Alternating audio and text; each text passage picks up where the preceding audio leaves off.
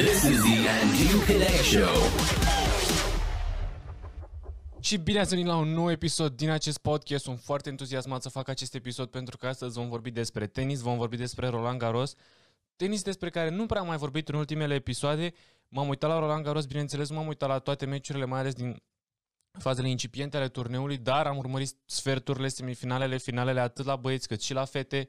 Și da, we are all witnessing history. Este ceva impresionant ce se întâmplă. Mă refer acum la circuitul masculin. Sunt fan Nadal, nu vreau să zic că sunt cel mai mare fan Nadal, deși sunt fan Nadal foarte mare și mi-a fost foarte greu întotdeauna nu să-l apreciez, că evident că l apreciez pe Djokovic, dar să mă uit la un meci de-a lui și să fiu obiectiv, să nu țin cu adversarul sau să nu plâng foarte tare atunci când îl bate pe Nadal, ceea ce s-a întâmplat de 30 de ori până acum. Deci a fost destul de greu pentru mine, ca fan Nadal.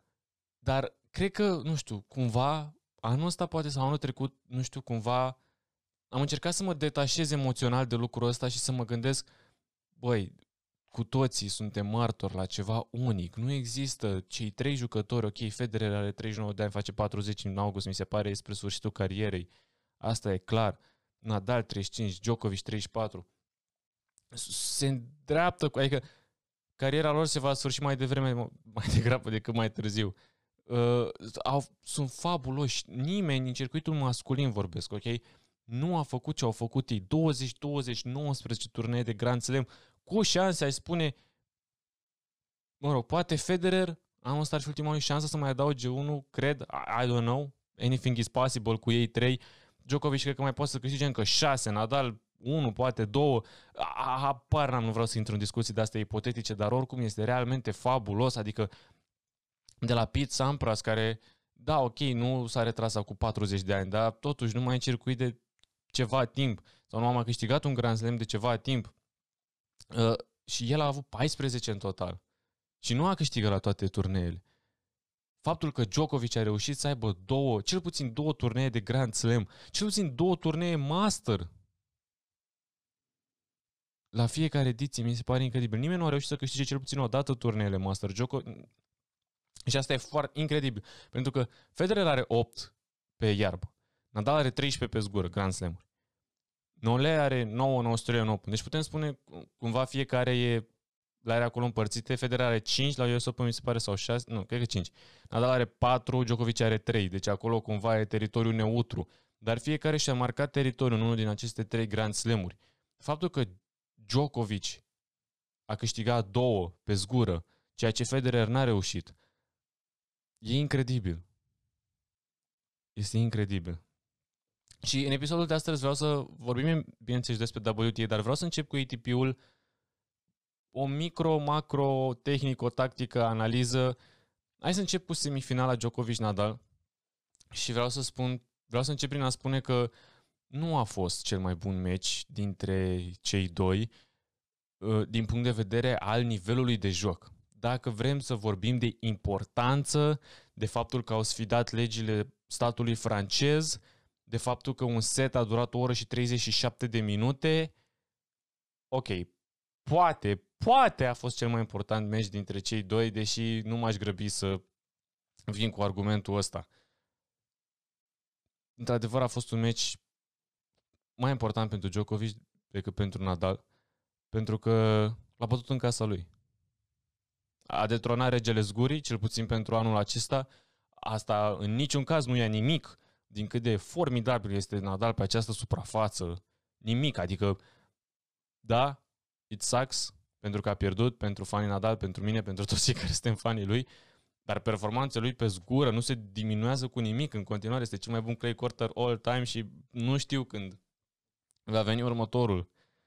Dar hai să vorbim un pic despre ce a făcut Djokovic bine. Și vreau în primul rând să fac o comparație cu anul trecut, pentru că nu știu când a fost, în octombrie, când s-a Roland Garros 2020, s-au întâlnit, atunci în finală și Nadal l-a învins categoric, 6-0, 6-2, 7-5.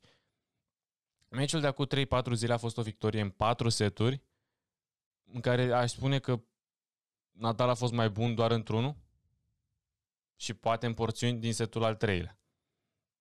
Ce a făcut Djokovic foarte bine? În primul rând, nu, pe lângă retururile, da, este cel mai bun jucător la retur all time și asta s-a văzut atât în semifinală cât și în final. Adâncimea loviturilor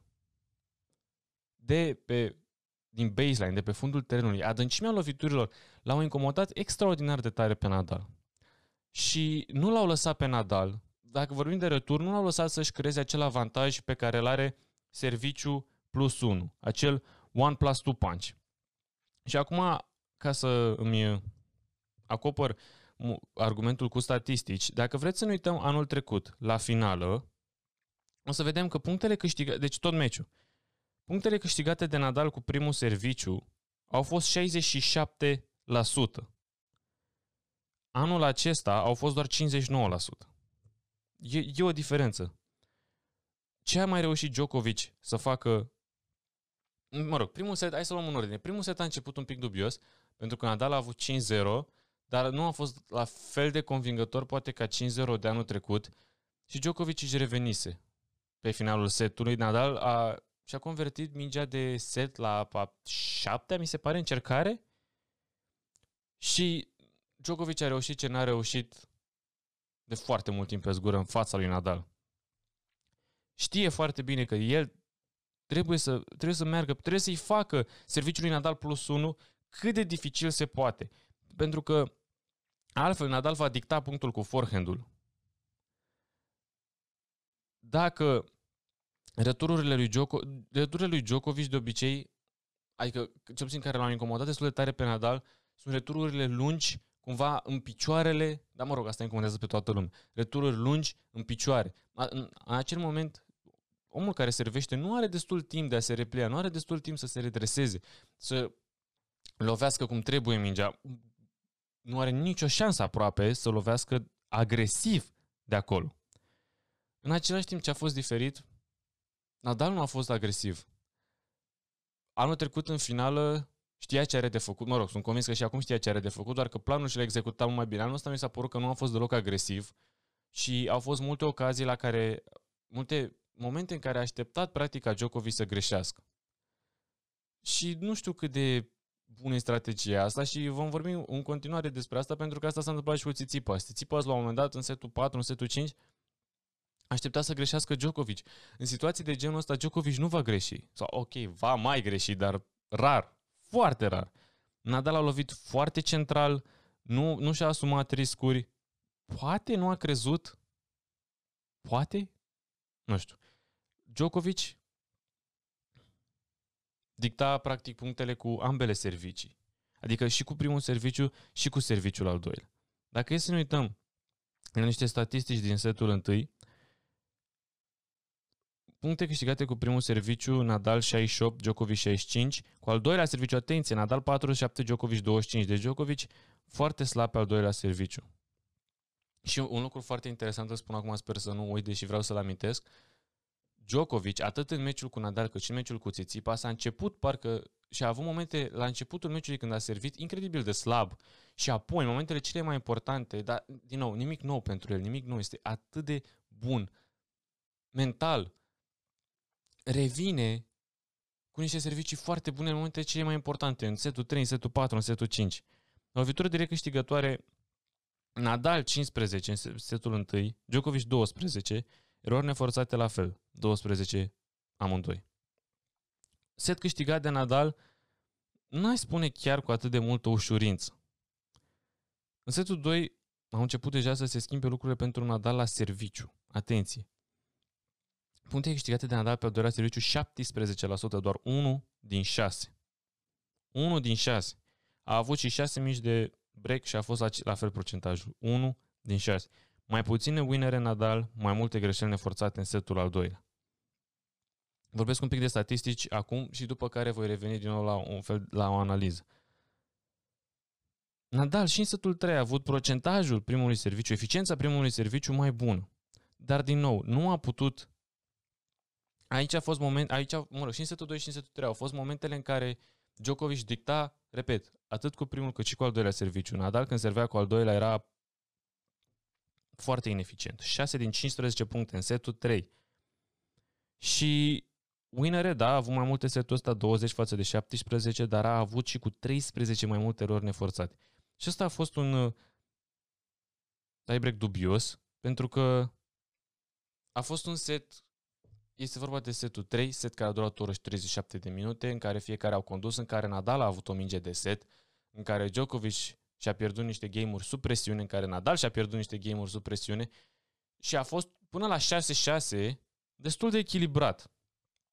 Apoi când a venit tiebreak-ul, nu știu, deci Nadal a servit primul în tiebreak. Am făcut aici o analiză amănunțită, mi-am notat efectiv ce s-a întâmplat la fiecare punct din tiebreak. La primul punct din tiebreak, Nadal a dublă greșeală. Apoi, când a servit Djokovic, Nadal a găsit adâncime cu un forehand care l-a forțat pe Djokovic la greșeală, 1-1. Apoi, pentru 2-1, Djokovic din nou cu serviciu. One-two punch, nimic de făcut. Apoi Djokovic a încercat scurta, ceea ce face des în meciurile cu Nadal. Ai spune că nici de data asta nu a ieșit atât de bine, a ieșit mai bine decât anul trecut, dar probabil drop shot winner percentage n-a fost, nu știu, genul 75-80%, cum cred că a fost cu Tsitsipas. A greșit scurta, 2-2. Djokovic apoi a găsit niște backhand-uri fabuloase. Tot meciul aproape. Și a greșit apoi, dorind să închidă punctul, să joace riscant. Și Nadal a avut 3-2. Apoi Djokovic a fost din nou agresiv, a construit frumos și a terminat la voleu 3-3. Se schimbă terenurile. Apoi Djokovic a făcut un punct fabulos, un punct tipic Djokovic, din încheietură, se întindea foarte tare după minge, flexibilitatea lui este de dreptul ridicolă și a făcut 4-3. Apoi, Nadal părea că are punctul în mână, de obicei atât de bun la fileu, și a avut o eroare neforțată cu un voleu cu forehand-ul atât de ușor, avea 89% din teren liber și a trimis out. Și a fost 5-3. În punctul acesta Nadal a pus o scurtă. Și a pierdut punctul. Apoi Nadal a pus din nou o scurtă și a câștigat punctul, 5-4. Djokovic nici măcar a fost atât de bună scurtarea lui Nadal încât Djokovic nici măcar nu a încercat să ajungă la ea. 5-4 pentru Djokovic cu 2 servicii. As. Din nou, repet. După ce s-a chinuit în primul set cu serviciul, Djokovic as la 5-4. Pentru a-și procura 2 mingi de set. Și mi-am notat aici, nu m-ar mira să mai facă încă unul acum. N-a fost cazul, Nadal a încercat iar scurta și după, nu știu, a fost foarte ciudat pentru că s-a oprit, a înghețat, de parcă Djokovic n-ar fi putut să ajungă. N-a fost cea mai bună scurtă, dar au fost, nu știu, pentru mine s-au simțit ca 3 secunde, probabil că au fost 3 milisecunde în care Nadal s-a oprit, nu a mai dat din picioare, nu a mai făcut nimic. Djokovic a ajuns la minge, a trimis mingea cumva în spatele lui Nadal pentru că Nadal nu știa dacă să avanseze sau nu în teren. Nesiguranță acolo, o eroare în judecată din nou pentru Rafa. Și Djokovic a trimis de la fileu mingea cumva în spatele lui Nadal și Nadal n-a mai ajuns la ea. Adică momente pe care le-am văzut și în meciul cu Tsitsipas din Barcelona și în meciul cu Rublev din Monte Carlo și în meciul cu Zverev. Claritatea mentală a lui Nadal, nu știu, parcă mi s-a părut la un nivel mai scăzut, cel puțin sezonul ăsta, nu știu. În unele momente cel puțin, adică sunt erori necaracteristice. Nadal, hai să vorbim un pic de setul 4 apoi, ultimul al meciului, în care Nadal a apărut mai obosit fizic. Djokovic a avut 3 și în setul 4. Djokovic a avut 6 tot meciul, 3 în setul 4. Nadal 8 duble greșeli tot meciul din nou. Și repet, și în semifinală și în finală, Djokovic a fost atât de bun la, nu știu, conserva, habar n-am energia, nu știu cum face, se alimentează de la soare, habar n-am. Eficiență primului serviciu pentru Djokovic în setul 4, 75%, doar 59% Nadal. Puncte câștigate pe primul serviciu în setul 4, Djokovic 80%, Nadal 31%. Winare, Djokovic 11, Nadal 6, greșeli neforțate, Djokovic 5, Nadal 8. Și cam asta a fost istoria meciului. Multe momente Djokovic a fost agresiv, lucru care nu prea s-a întâmplat în ultimii 5 ani pe zgură între cei doi. De obicei Nadal era cel care prelua inițiativa când încerca Djokovic să facă asta, de obicei nu ieșea foarte tare. S-a văzut asta chiar și în finala de la Roma de acum 2-3 săptămâni. Nadal la 30-15, la 2-3 a avut avantajul în punct, a trimis în contrapie, dar Djokovic era acolo Nu s-a mișcat deloc, crezând că a pierdut punctul și pur și simplu s-a trezit cu mingea în brațe și a câștigat punctul. Din nou, eroare în judecată. Apoi, părea că Nadal poate are o șansă să revină setul 4. Nadal a trimis o ramă la 30 egal și Djokovic a avut minge de break. 2 rame la rând pentru Nadal. Și Djokovic a făcut break-ul. Arătând din nou de ce este cel mai bun jucător la retur din istoria tenisului. Djokovic a fost mult mai puternic, cel puțin pe finalul meciului, a avut mai multă intensitate în lovituri. Nadal și alt lucru, tactic, pe care Djokovic l-a executat fabulos. L-a ținut pe Nadal în detenție, în pușcărie, pe colțul de backhand, ceea ce a făcut și Rublev în Monte Carlo. Nadal, când este ținut atât de agresiv în colțul de backhand, de cele mai multe ori nu poate începe de acolo defensiva să o transforme în ofensivă. Lucrul acesta se întâmplă când cineva îi dă pe partea de forehand. Și Djokovic, cross-court-ul ăsta între forehand-ul lui Djokovic spre backhand-ul lui Nadal, de multe ori a fost în avantajul lui Nadal, culme. Astăzi, nu. Deloc. Nadal, după spre sfârșitul setului 4, s-a simțit, nu știu, părea rigid. Faptul că Djokovic a putut să-l țină pe Nadal atât de departe și atât de ciudat de departe de forehand-ul lui a fost incredibil de eficient. Nadal era 5-2 pentru Djokovic. Nadal a început cu o dublă greșeală. O statistică foarte interesantă a fost care practic atestă faptul că Djokovic l-a ținut pe Nadal prizonier acolo în colțul de rever. A fost că în seturile 2, 3 și 4, deci în seturile pe care le-a câștigat Djokovic, Nadal a lovit 188 de forehand-uri, 189 de backhand-uri. Nu știu dacă aș putea să găsesc statistica asta în toată cariera lui Nadal, în toate meciurile dintre cei 2, dintre cei 3, whatever. Nu știu de câte ori s-a întâmplat să forțezi o rație de asta negativă, ca Nadal să lovească mai multe backhand-uri decât forehand-uri. Asta e ceva super rar și well done pentru Djokovic, care a reușit să facă lucrul ăsta, că și-a dat seama că ăsta e singura lui șansă tactică prin care poate să-l bată pe Nadal dacă Nadal joacă bine.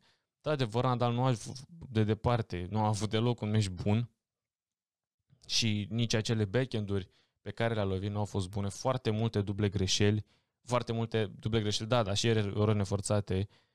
Și faptul că în seturile 2, 3 și 4 avem mai multe backhand-uri decât forehand-uri este într-adevăr formidabil. Și alt lucru care a făcut diferența, îmi place statistica asta foarte mult și mă bucur că cei de la Roland Garros, chiar de pe site-ul lor, îți oferă genul ăsta de statistici, pentru că de obicei cele mai multe statistici chiar nu prea au sens. Deci în finala din 2020, schimburile de mingi scurte, și la fel, asta a fost o tendință în ultimii 5 ani între cei doi pe zgură. În ultimii 5 ani, anul trecut de fapt, asta e doar statistică pe anul trecut, Nadal, în finala de la Roland Garros, a câștigat 53 dintre loviturile între 0 și 4. 0 și 4 lovituri într-un schimb de mingi. Nadal a câștigat 53 din punctele alea, Djokovic 25. Schimburile de mingi între 5 și 8 lovituri, Djokovic 31, Nadal 26. Asta nu e ceva nemai întâlnit. Djokovic de obicei câștiga schimburile de medie spre lungă durată.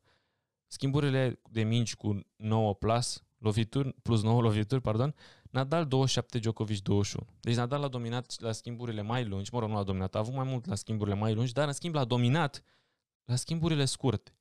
Între timp, anul acesta, în schimburile scurte, Djokovic 60, Nadal 57. Nu e vorba de o dominație, e vorba de un avantaj pe care, repet, gândiți-vă, anul trecut Djokovic era la mai puțin de jumătate din punctele lui Nadal. Acum a avut cu 3 mai multe.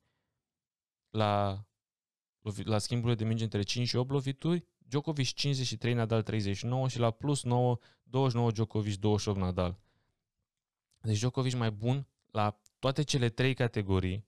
Repet, lucru care nu prea s-a mai întâmplat de mult timp pe zgură. Pe zgură, foarte important de spus, pe zgură între cei doi. Pentru că când s-au întâlnit pe hard, în ultimii 5 ani a fost teritoriul lui Djokovic. A fost de departe, clar, teritoriul lui Djokovic. În seturile 2 și la un dat din setul 3, la 4-3 pentru Djokovic în setul 3, Nadal avea 102 forehand-uri, 125 de backhand-uri. Adică cumva s-a mai reglat în setul 4 când a putut să prindă mai multe forehand-uri. Un lucru care, ca fan Nadal, mi-a plăcut deloc, lipsa agresivității. Am spus-o, parcă mi s-a părut și meciul cu Rublev, mai ales în meciul cu Zverev din sezonul ăsta pe zgură. Meciul cu Rublev, ok, înțeleg, primul meci nu prea era cu gândul, cu mintea, cu corpul fizic, whatever, dar fun fact, adică, mă rog, nu-i fun fact, de la Australian Open, de când a acuzat acele dureri la spate, serviciul lui Nadal arăta foarte diferit anul acesta. Poate cel mai bine arăta la Roma, dar și acolo a fost dubios de plin de multe greșeli. 6-5 pentru Nadal, minge de set, al doilea serviciu pentru Djokovic.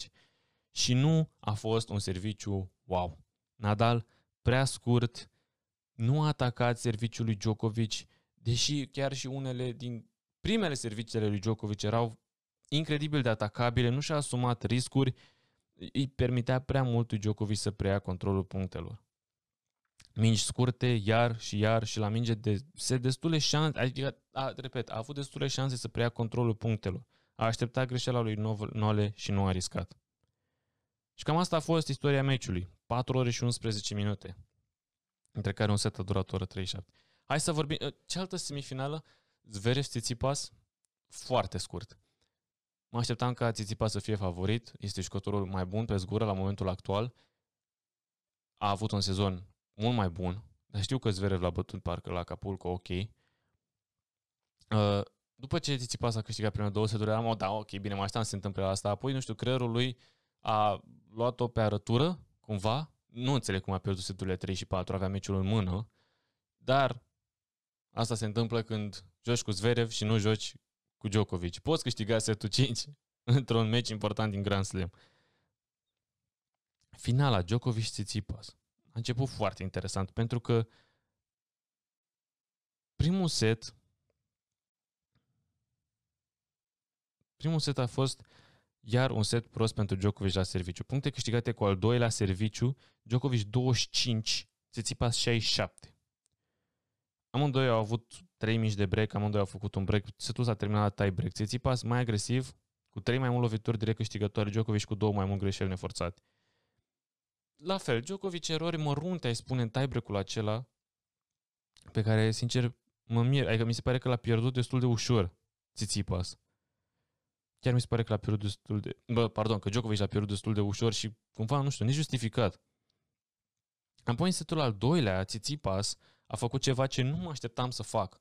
A preluat controlul setului profitând de claritatea sa și de serviciul lui Djokovic, care în continuare nu prea funcționa prea bine. Tsitsipas a fost mai eficient la serviciu, a câștigat 87% din punctele pe primul serviciu față de 57% ale lui Djokovic. A câștigat 57% din punctele pe al doilea serviciu față de 50% ale lui Djokovic. Nici o minge de break pentru Djokovic în acest set, cu 3 mai multe winnere, cu 8 mai puține greșeli neforțate Tsitsipas.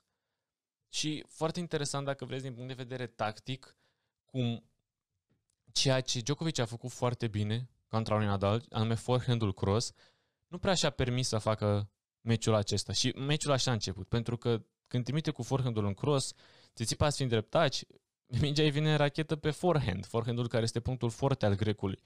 Și Djokovic a făcut cam destul de mult asta în primele 2 seturi, mai ales în setul al doilea, și a văzut că nu iese. Și credit lui Tsitsipas că a reușit și a profitat de acest lucru și a preluat avantajul în setul 2. Apoi la 2-0 la seturi, chiar vorbeam cu un prieten și zic, uite, eu nu pariez, am făcut de câteva ori în viața mea, dar nu e un obicei de-al meu în niciun caz. Și mă gândeam, frate, eu chiar cred că Tsitsipas nu are nicio șansă să câștige meciul ăsta. La 2-0 la seturi pentru Tsitsipas, eu aș pune o sumă de bani pe Djokovic. Am zis, frate, hai nu, că poate totuși... Adică nu era vorba de bani, nu era vorba că nu cred că Djokovic va putea câștiga. Eram sigur că Djokovic o să câștige. Și la un moment dat, în setul 4, m-a străpuns așa un gând. Este incredibil. Rămâi fără epitete, fără metafore să descrii cât de banal face Djokovic să pară un lucru incredibil de greu. E foarte greu să revii de la 0-2 la seturi. E foarte greu. Într-o finală de Grand Slam. Djokovic a făcut asta. Și nu m-am mirat deloc. A făcut-o și cu Musetti, a mai făcut-o, nu era 2-0 la seturi cu Tim în finala Australian Open 2019 și sunt convins că a mai făcut-o de o grămadă de ori, dar nu m-am uitat chiar la toate meciurile din cariera lui și nu mai vine nimic, niciunul în mintea în momentul de față. Dar dacă e cineva care poate să întoarcă un meci de la 0-2 la seturi, probabil că e Djokovic în momentul de față, poate Nadal, poate. Probabil că acum e Djokovic. Și, repet, Tsitsipas a cerut un timeout medical după setul al doilea și am văzut un tweet foarte amuzant pe ceva de genul că știm cu toții care e diagnosticul. Ești un jucător care nu e din The Big Three și joacă contra unui jucător care e în Big Three într-o finală de Grand Slam. It happens. Nu, la finalul setului 3, de fapt, după ce l-a câștigat Djokovic setul 3. A schimbat cu totul strategia Djokovic în al treilea set. A lovit mult mai mult spre backhand-ul lui Tsitsipas. Serviciul lui a început să funcționeze din ce în ce mai bine. Returul lui a început să funcționeze din ce în ce mai bine. A avut de-a dreptul niște retururi ridicole, care numai el poate să returneze din pozițiile alea în care corpul lui pare că e în total altă galaxie cu unde e meciul.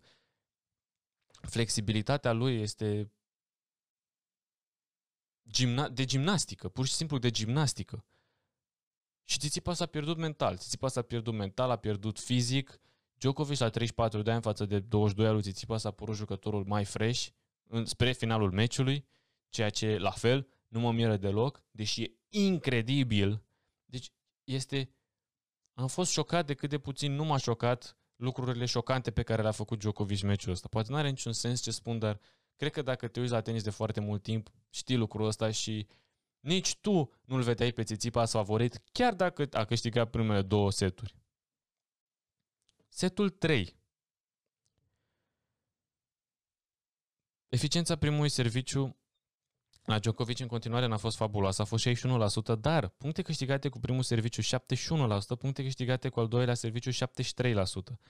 În setul 2, puncte câștigate cu al doilea serviciu Djokovic 50%. Deci, din nou, în momentele în care presiunea era mai mare pe el, trebuia să revină, trebuia să câștige meciul, evident că își dorea lucrul acesta. Altă chestie, paranteză, că chiar trebuia să spun asta de mai devreme. Djokovic a spus că el vine să obțină trofeul la Roland Garros, cred că de la Australian Open. Nu sunt foarte sigur, dar cumva de atunci, nu știu dacă a spus asta în conferința de presă de după ce a câștigat Australian Open, Roland Garros is next. Dar de asta nu a jucat la Madrid, pentru că a avusese mai multe meciuri și a simțit că are nevoie de o pauză. De asta poate a jucat la Belgrad înaintea Roland Garrosului, ca să joace mai multe meciuri pe zgură, fiind eliminat prematur atât în Monte Carlo cât și în Belgrad 1. Madrid, repet, nu a jucat, la Roma a ajuns în finală și acolo a fost cel mai bun nivel al lui pe zgură înainte de Roland Garros. Pentru că la Belgrad 2, let's face it, nu a avut adversari de talia lui Nadal sau Tsitsipas sau Berrettini. Deci Djokovic a spus, a venit să facă exact ce a spus că o să facă. Să continuăm.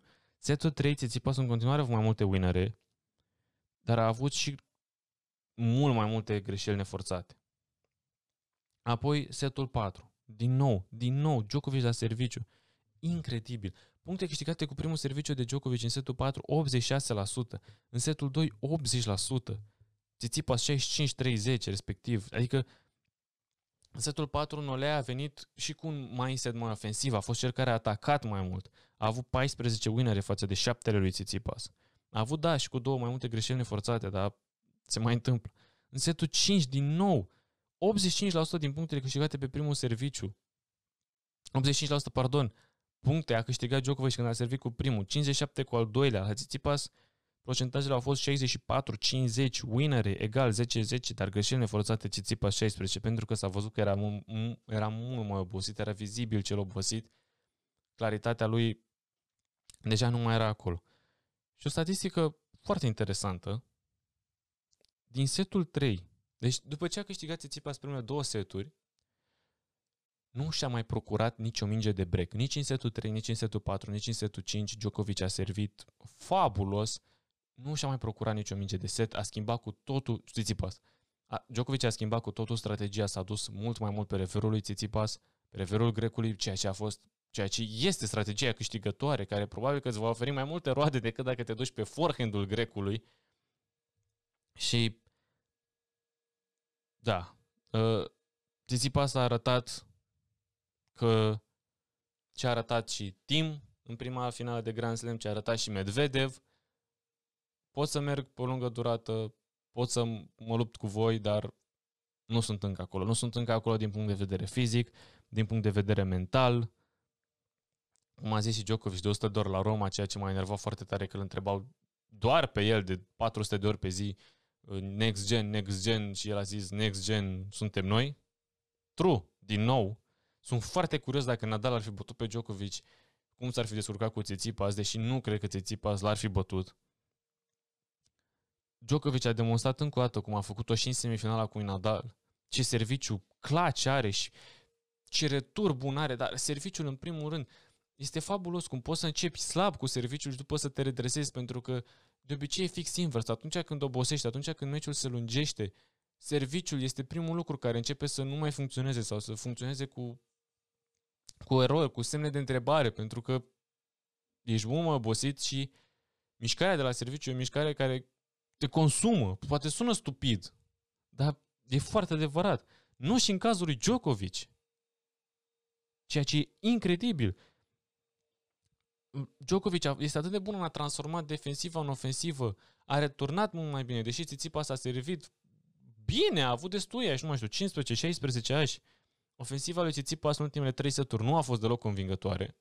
Djokovic s-a apărat și a avut niște lovituri scoase din apărare din nou extraterestre, adică niște backhand-uri la care a ajuns și abia a lovit mingea și s-a dus cumva pe tușă.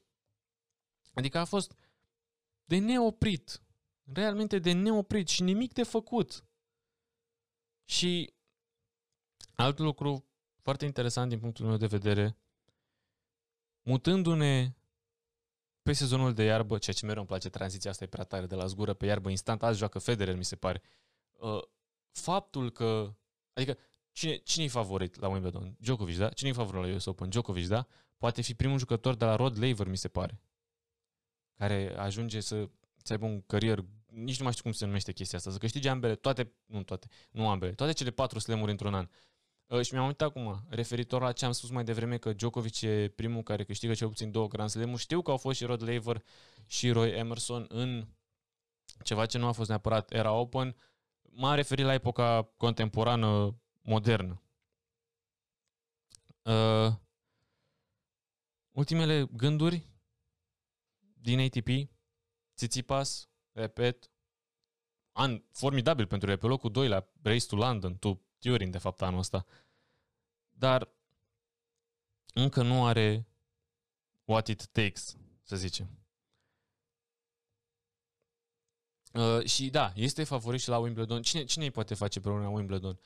Sunt foarte curios cum va arăta Federer, dar ținând cont că s-a retras la Roland Garros, că a avut un meci mai lung, mi s-a părut un pic dubios, dar am înțeles.